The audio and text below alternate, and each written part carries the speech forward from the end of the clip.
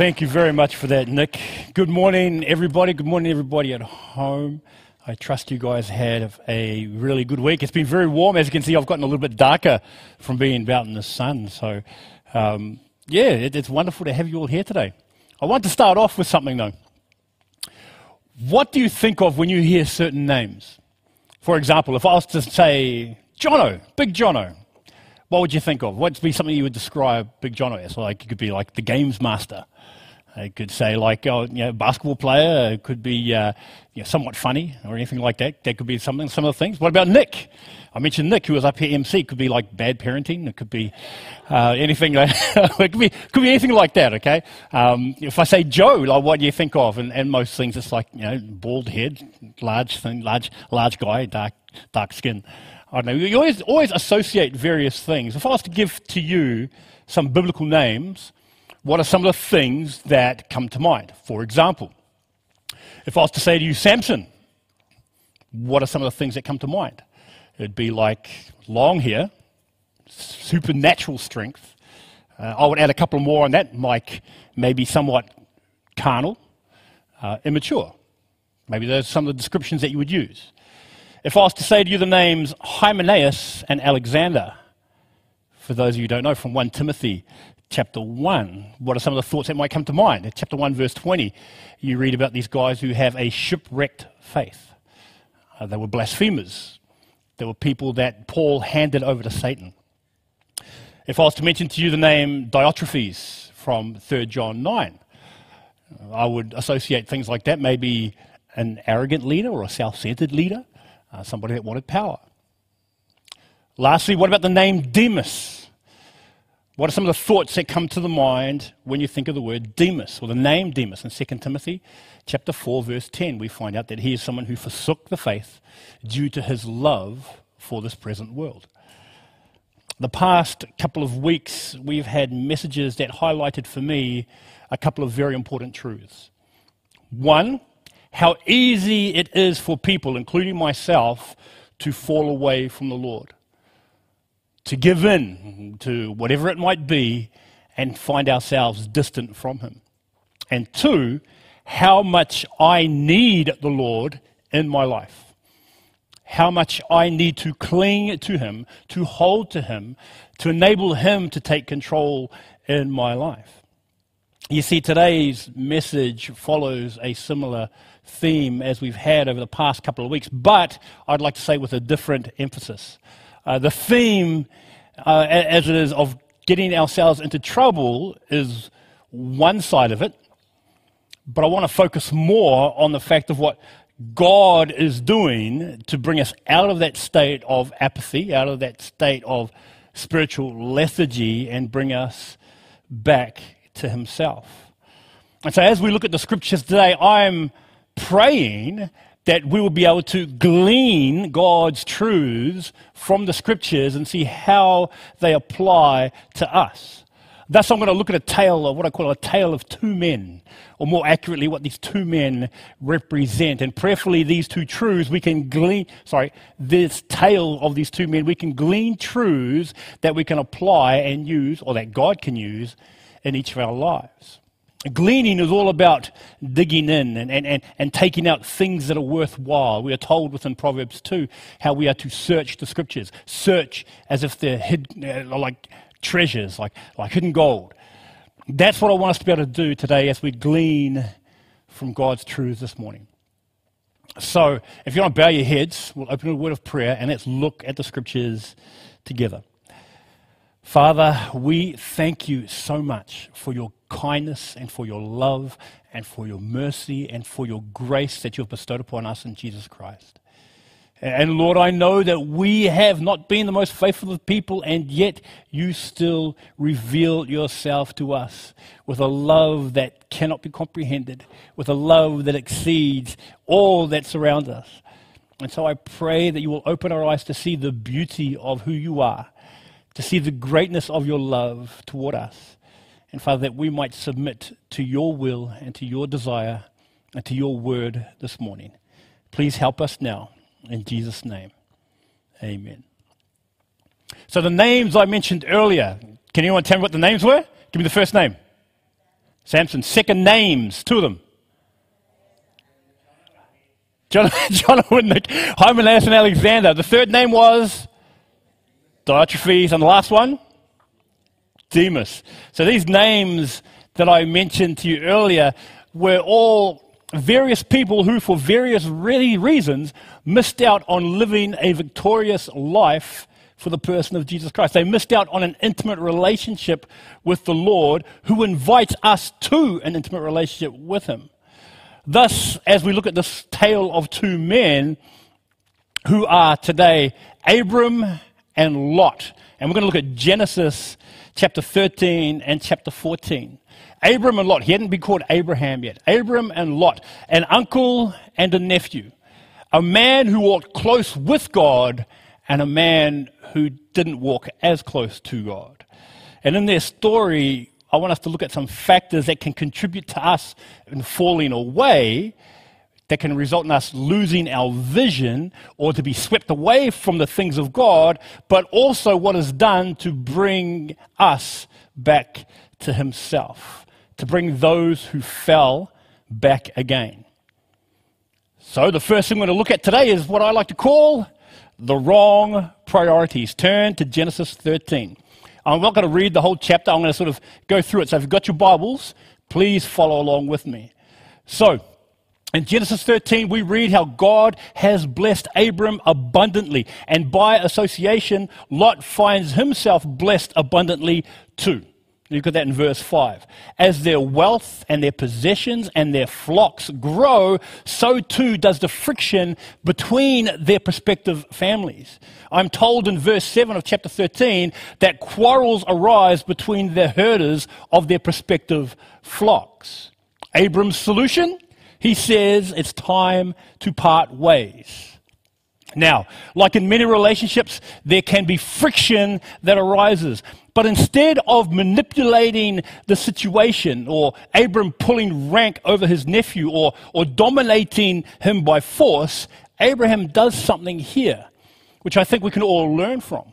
Abram submits humbly in the situation and hands the advantage over to Lot by allowing Lot to make the first pick. You look at that in verses 8 and 9. He basically says to Lot, look, we got all this land here, you choose where you want to go. We've got to part ways. Because we're family, we've got to part ways. You make your choice. In doing this, Abram does something which I think is really cool. One commentator put it this way. Abram was entrusting his direction and the calling God had placed on his life directly in the Lord's hands. It was the epitome of Proverbs 3, 5, and 6, whereby for Abram, he was trusting in the Lord with all his heart and not leaning to his own understanding. He acknowledged God in all his ways, so God could then in turn direct his paths. And that's what happens here. Because we read in Genesis 12, the calling that God places on Abram's life, and he's just saying, okay, Lord, if you want me to fulfill that, we'll go with that. And he gives the choice over to Lot. In comparison, we look at Lot. And we read this in verse 10. Lot looked around and saw that the whole plain of the Jordan towards Zoar was well watered, like the garden of the Lord, the land of Egypt. This was before the Lord destroyed Sodom and Gomorrah. So, Abram gives Lot the choice. Lot looks around, and what does he see? We see what he saw. He looks around and he saw what was pleasant to his eyes. He saw what also could meet his need. Do you see a similarity here to another person that saw something pleasant to the eye and saw that it was good for food and that it was able to make one wise? You look in Genesis 3, that's what Eve does. The Bible calls this the lust of the flesh and the lust of the eyes, in 1 John chapter 2, verse 16. It marked that what Lot saw as a priority was the possession of something that could meet his needs, something that could meet or sustain his own personal and physical comforts. He saw that as a priority. I mean, honestly, it's like when you give a child the choice And I've done this in the past, and you've probably done this as well, where you take some coins for a young child, and you take a 50-cent piece, and you take a $2 coin, and you hold it in front of a child and say, which one do you want? And for a child, they look and they see the big coin and the little gold coin, and more often than not, they take the 50-cent piece, not realizing it is worth less in value. Why? Because it's what they see. That looks good, it looks big, it looks pretty, therefore it must be beneficial to me. And then what happens? They take it, and then they miss out on $1.50. They miss out on it. And you don't mind that, that's fine. Essentially, this is what's happening with Lot. Lot's looking, he sees something that will benefit him. It'll make me comfortable. The land is well watered, the land provides much, I'll be able to sustain myself and all my flocks there. But if this is all we're looking at, then what happens is we'll find our vision limited. We will not see the bigger picture, specifically see God's picture, because our vision becomes severely impaired. That's what takes place. How many of us, for the sake of personal comforts, or in order to live a life free of problems, have we forsaken vital aspects of our relationship with Jesus because something else looked better? How many of us have missed out on that $1.50? How many of us have taken a higher position at work or a position that has perks, but then that ends up taking time away from my wife and my children? How many of us have valued the acceptance of man and failed to stand up for Jesus because it's comfortable, instead of making a stand for him, a stand for righteousness, and a stand for the things of God when we are given the option? How many of us have chosen to do things, book things, or attend things that directly clash with the things of God, or clash with us spending time in his word, or clash with us being in prayer with him, or clash with the things that God values, merely because there's something else that has taken our priorities away from him? How many of us have looked at the bright, shiny thing for something temporal and missed out on $1.50 of the eternal? This is something that Lot does here. Lot had made a choice to favor the temporary here and now over what could be more beneficial to him in eternity. How many of us have justified things by saying, well, God is forgiving, he'll understand? Or we've discarded the realities of Mark chapter 8, verses 36 and 37, where Jesus says, what good is it for someone to gain the whole world? Think about that for a second. What good is it if I get the new position, if I have personal entertainment, if I have this personal comfort or personal popularity, yet forfeit his own soul? Where I forfeit my time in the Word with him, where I forfeit this relationship with him who died for me, where I forfeit the obedience to his Spirit or the sensitivity to his leading. In verse 37 of Mark 8 it says, or what can anyone give in exchange for their soul? Or in other words, what things of eternal value are we willing to give up for the sake of some temporal satisfaction and contentment? And while you may question my reasoning for Lot's decision, it is confirmed by what we read, or by what is gained in connection to the plains of Jordan that he sees. We read this in verses 11 to 13. So Lot chose for himself the whole plain of the Jordan and set out toward the east. The two men parted company. Abram lived in the land of Canaan, while Lot lived among the cities of the plain and pitched his tents near Sodom. Now the people of Sodom were wicked and were sinning greatly against the Lord. So yes, he saw plains that were well watered, that were like the garden of the Lord, like the land of Egypt. But then we read that it is near the city of Sodom. He decided to place himself, due to his priorities, in a position that I would consider to be wrong. In a wrong position in Genesis chapter 14, verses 1 to 12. See, for many of us, when we make choices, when we make the choices that we do, we fail to see the risks or the traps that may arise. Or we may even see the traps and the risks and completely ignore them. This is a progression. This is a progression that can take place in each of our lives. I've noticed this in life, that more often than not, when people fall away, when people have turned their backs on the things of God, it's never an instant, just like that, bang. It's a progression.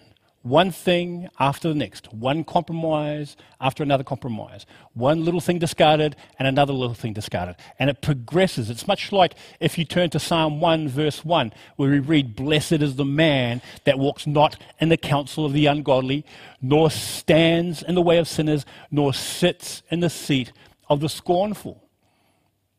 Now, when you read in Psalm 1, you read about this progression. This is a progression that Lot initiates here, and it's a progression that each of us sort of initiate as well by placing ourselves in a wrong position. Because as we see here, we have Lot, who once walked in the counsel of the godly, Abram. Now he is standing in the way of sinners by placing himself near the cities of Sodom. And as we read in chapter 14, we find that he placed himself in the seat of the scornful. For you read in chapter 13, verse 12, that Lot pitched himself near Sodom. But in this chapter, in chapter 14, you see that his choice to be near Sodom also gave him opportunity to be involved with Sodom. And that involvement involved the consequences of that city. We read in chapter 14, verse 1, about 4 kings. The king of Shinar, Elasah, Elam, and Goyim in 14:1. And they go to war with the kings of Sodom, Gomorrah, Admah, Zeboim, and Zoar in 14:2. And in verses 3 through to 11, we read of the strategies and the happenings that take place, resulting, we are told, in the following in verses 11 and 12. We read how all the goods and all the food was carried along with Abram's nephew Lot and his possessions. Verse 12 says this, since he was living in Sodom. That's the difference.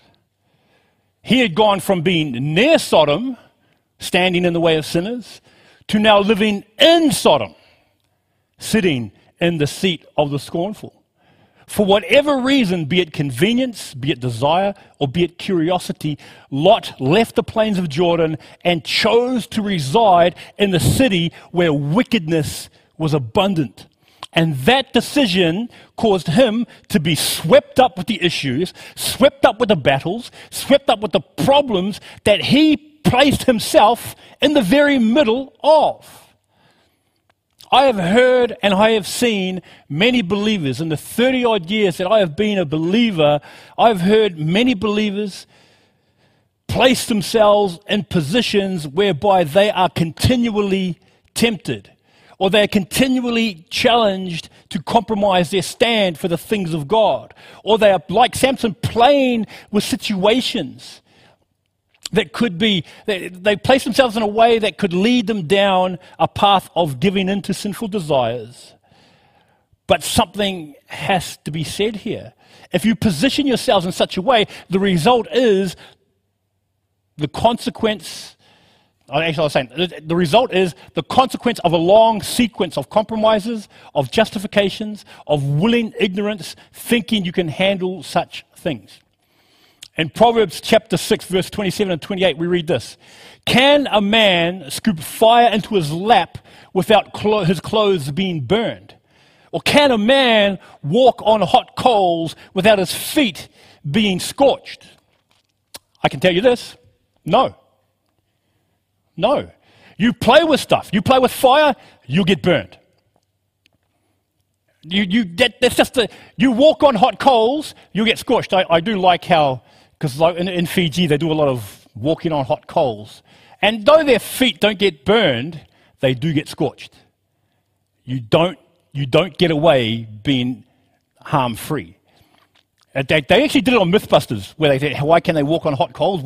Apparently wood takes at least 1 second for it to actually burn while it's burnt as a hot coal. And that's why you could walk over it quite quickly. And Adam Savage from the Mythbusters actually did this. But his feet were scorched. That's the reality. You can't play with sin and think that you'll get away with it. It is why in 1 Corinthians chapter 1, verse 12, in the King James, I always like this version, wherefore let him who thinks he stands take heed lest he fall. Proverbs talks that pride goes before destruction and a haughty spirit before a fall. You can't play with things. You can't put yourself in such a situation and think that you can get away with it. David's sin with Bathsheba in 2 Samuel 11 began with David being in the wrong position. He was in the wrong place at the wrong time. That involved him giving into adultery. Samson's defeat by Delilah in Judges 16 came from him continually placing himself in the wrong position. He was playing games with his giftings and with the calling God placed on his life. He was playing at being a judge, as opposed to being faithful to what God had called him to be. Jonah's humbling in the book of Jonah came by Jonah placing himself in the wrong position that was in complete contradiction to what God had called him to do. And it was this progression of placing himself into a wrong position time and time again that results in each of these guys' failures. Now, I know all my illustrations are sport illustrations. That's because I like playing sport. But you're in the wrong position in any game, your team misses out.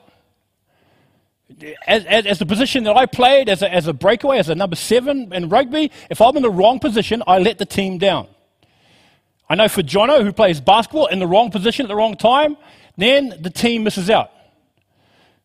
Actually, that's just the reality of it, but it happens in life as well. You're in the wrong position. If you place yourself in the wrong position, you end up missing out. And we see the same principle here, biblically speaking. If you look at James chapter 1, verses 13 to 15, we read this.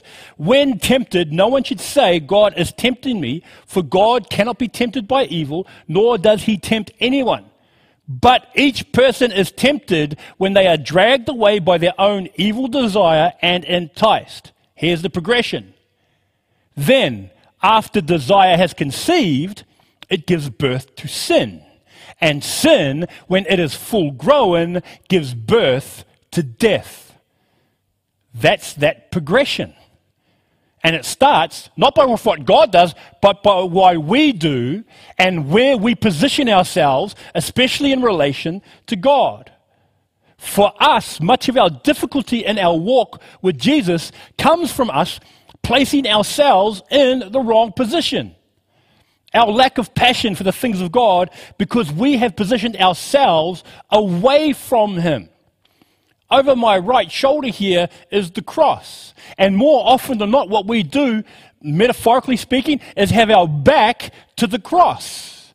As opposed to looking unto Him who is the author and perfecter of our faith, we position ourselves in the wrong way away from Him. Our disappointments have positioned us toward doubt because we didn't have the right perspective on our situation. Our loss of joy has resulted from us positioning ourselves to enjoy the world's delicacies instead of feasting at the Lord's table. And like Lot, before we know it, we are swept away. We are swept up by these things and find ourselves trapped or find ourselves frustrated or find ourselves distant from the Lord, living a life that we know is supposed to be different. That we know is supposed to be an abundant, joyful, rejoicing life in the person of Jesus Christ, which is what makes what I call this righteous rescue so encouraging and so compelling.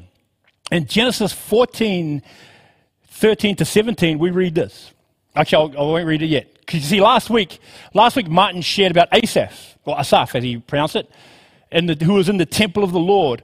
And as when he was in the temple of the Lord, what happened? His perspective changed.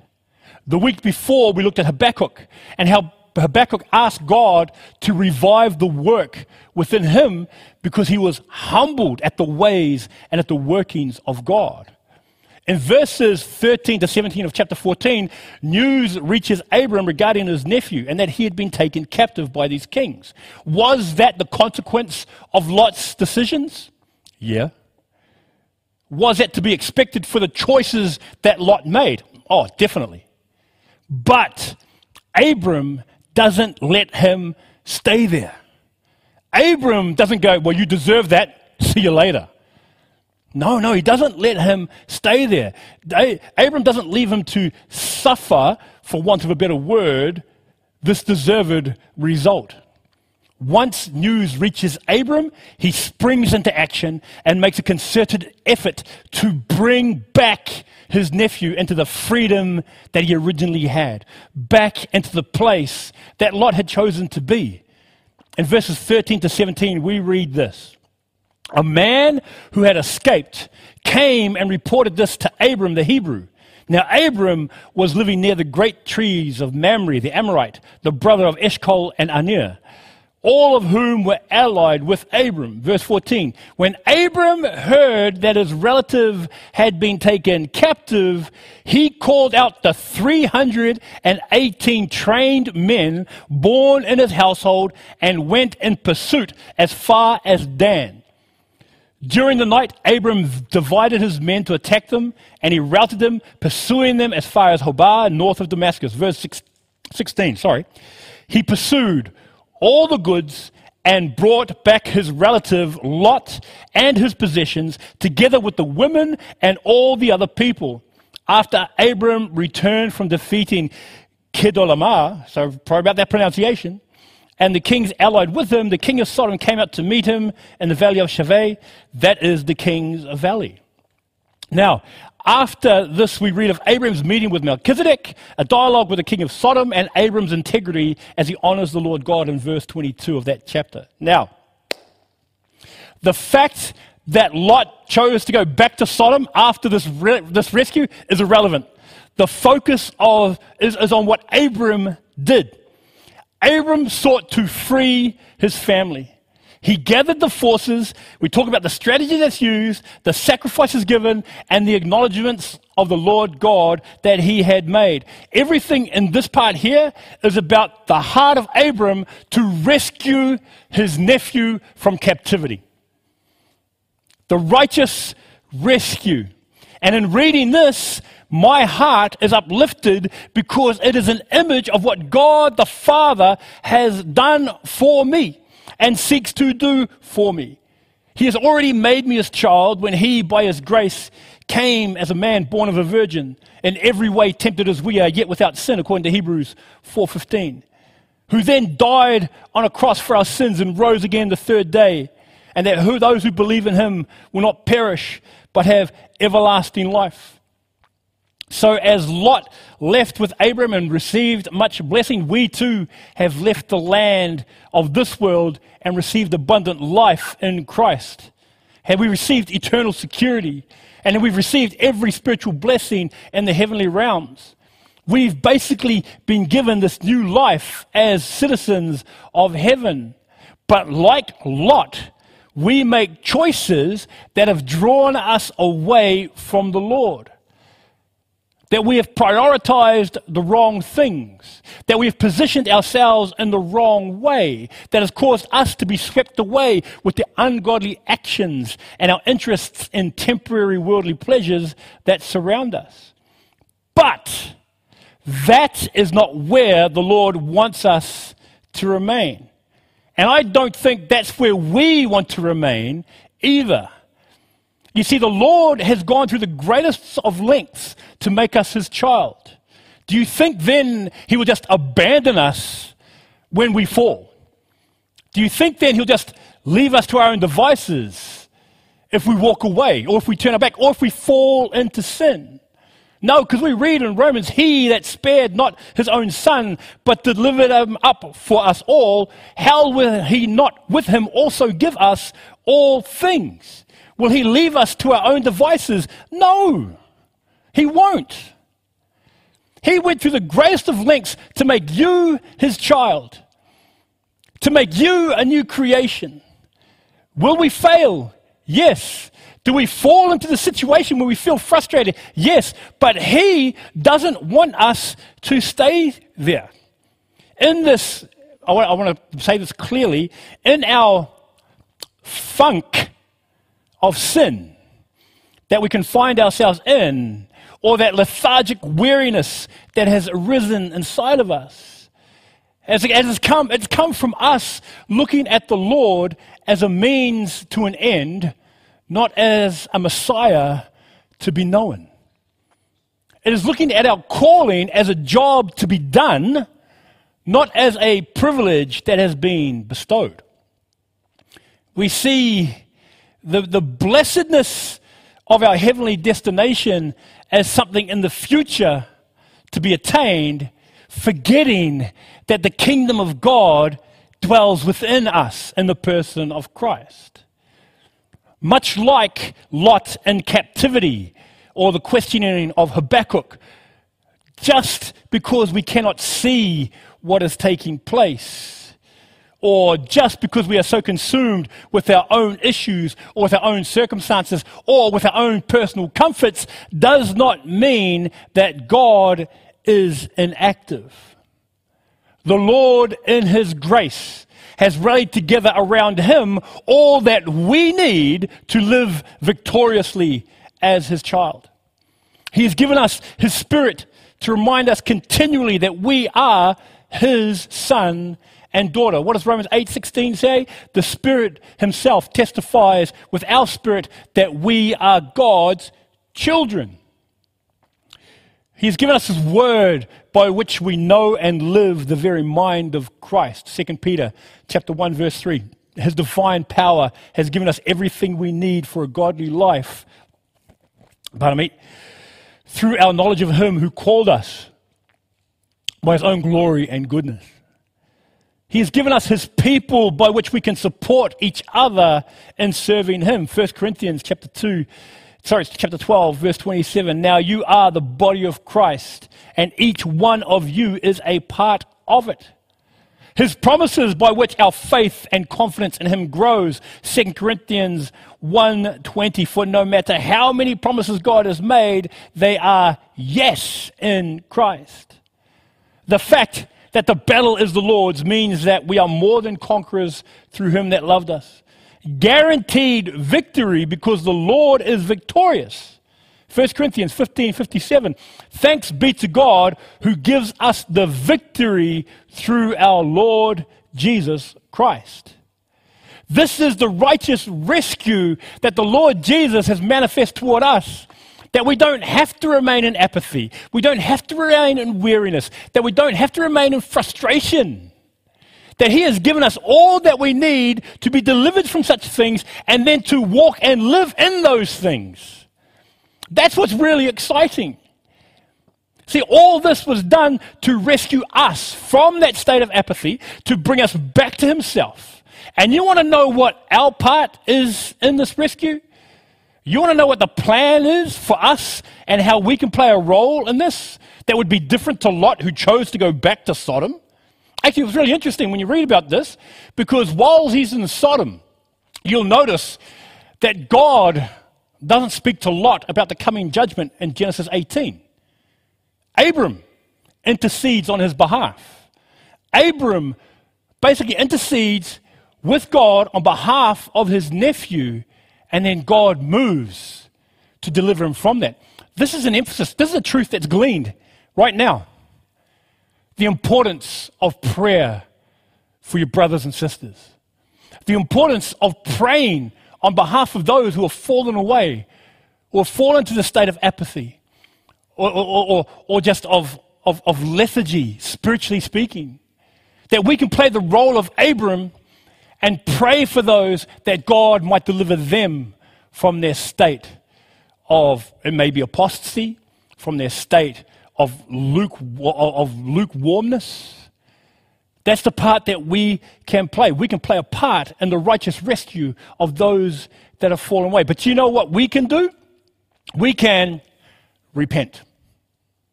It's a very old-fashioned word. It's often referred to like when you have fanatics, especially in TV programs and movies. Repent! Repent! Well, that's the role that we play. Repent. Charles Spurgeon has a wonderful quote. He says, learn this lesson, not to trust Christ because you repent, but trust Christ to make you repent. Not to come to Christ because you have a broken heart, but to come to him that he may give you a broken heart. Not to come to him because you are fit to come, but to come to him because you are unfit to come. Your fitness is your unfitness. Your qualification is your lack of qualification. It emphasizes the fact that we need him to stir our hearts. We need him to move us. We need him to rescue us from our situation, from our circumstance. While Lot was captive, he had no idea that Abram was active in delivering him from that captivity. Our God is active in wanting to deliver us from our captivity, from our weariness, from our apathy, from our spiritual tiredness. And that starts for us to repent of the wrong prioritizing, to repent of the wrong positioning, to repent of the wrong perceptions of God, to repent of our own personal arrogance, which I am guilty of, to repent of the self-justifying, self-accommodating, self-relying mindset that I can have, to repent of my laziness and to consecrate myself to the Lord Jesus, to be crucified with Christ and live by faith in the Son of God who loved me and gave himself more for me, as it talks about in Galatians 2:20. That is the tale of two men that I pray we can learn from. That whilst we might have the wrong priorities, which points to what we value, and whilst we can put ourselves in the wrong position, which points to what we'll do, never take our eyes off the righteous rescue that points to what the Lord has done and is doing to provide for us liberation from the places that we have placed ourselves in. That's exciting. Especially with this new year that lies ahead. That's what we get to look forward to. But it starts with us repenting. This is where each of you, and including myself, need to come before God and ask him, to talk with him. If we have prioritized the wrong things, that God will reveal that to us. That if we have placed ourselves in the wrong position, that God will reveal that to us. And that we will have our senses, our spiritual senses awakened in order to recognize the righteous steps that he has taken to rescue us from the state of spiritual blah. So with that, brothers and sisters, I want to ask my sister Alison and my brother Adrian to come forward. We're going to close in a song, and I'll close in prayer after that. But as we sing, let this be the cry of our hearts as we cry out to our God to rescue us. Thanks, sister.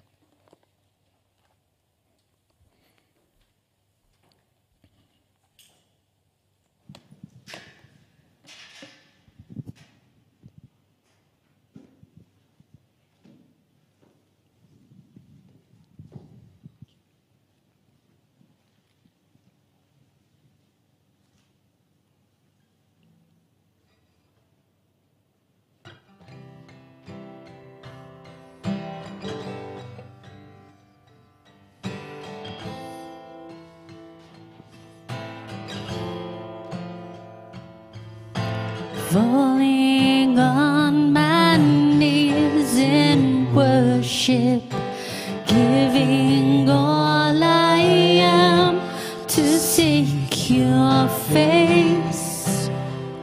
Lord, all I am is yours.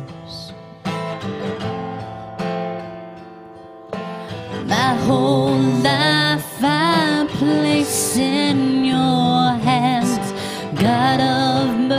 mercy, humbled I bow down in your presence at your throne. And I called, you answered.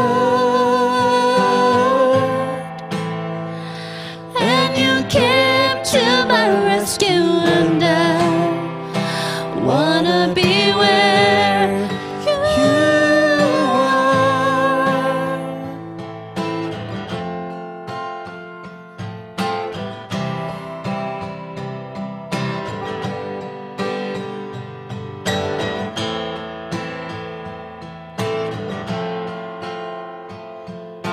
My whole life I place in your hands, God of mercy, humbled and bow down in your presence at your throne. And I called, you answered.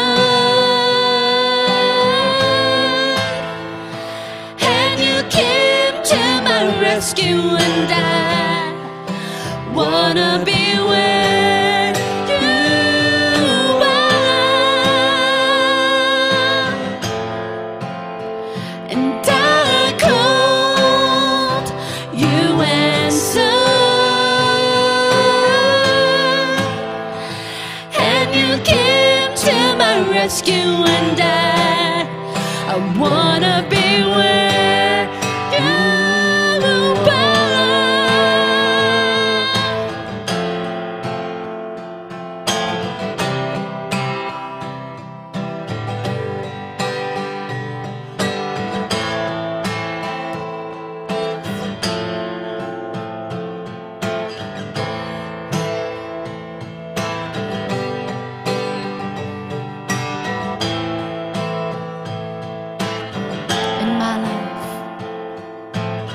In my life, be lifted high in our world, be lifted high in our love, be lifted high.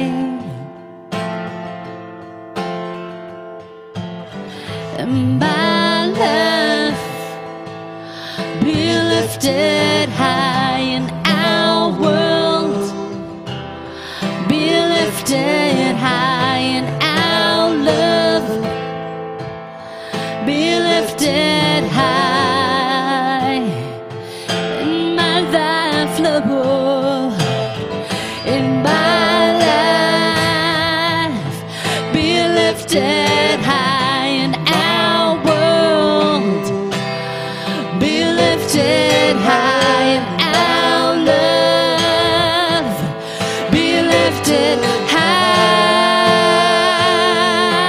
Oh, in my life, Lord, in my life, be lifted high in our world, be lifted high in our love, be lifted high.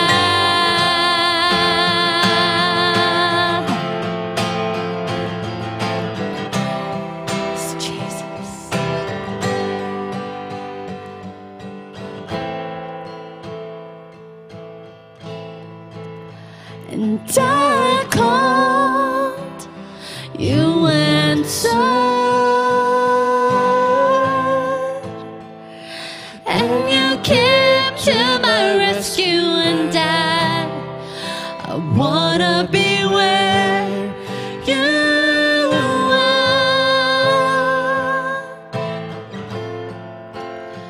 And I called, you answered.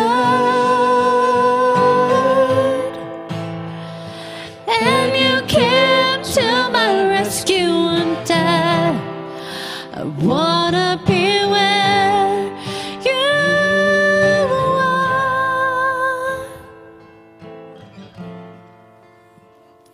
are. Let's pray. Heavenly Father, our hearts cry out to you now. We cry for you to come to our rescue, to deliver us from our desires of this world, to deliver us from our own spiritual weariness and our own spiritual apathy, deliver us from our own lukewarmness. We thank you that you came to our rescue and delivered us from sin's penalty, from sin's power, and soon to be sin's presence. And Lord, whilst we walk in the newness of life that you have granted us in your Son, I pray that if we have prioritized things other than you, if we have positioned ourselves outside of your will, that you will rescue us. Father, we thank you that you are involved with each and every one of our lives. You have come to give us life and life in its abundance. And I pray that we will submit to your will, that we will obey your word, and we will be led and prompted by your Spirit. We ask for you to dismiss us now. Glorify yourself in your church. Glorify yourself through your people. And glorify yourself that the world may see and know that you are God. And we ask this all in the name of the mighty Lord Jesus Christ. And all God's people said, Amen. Thank you very much for that, brothers and sisters. Thank you very much, everybody at home.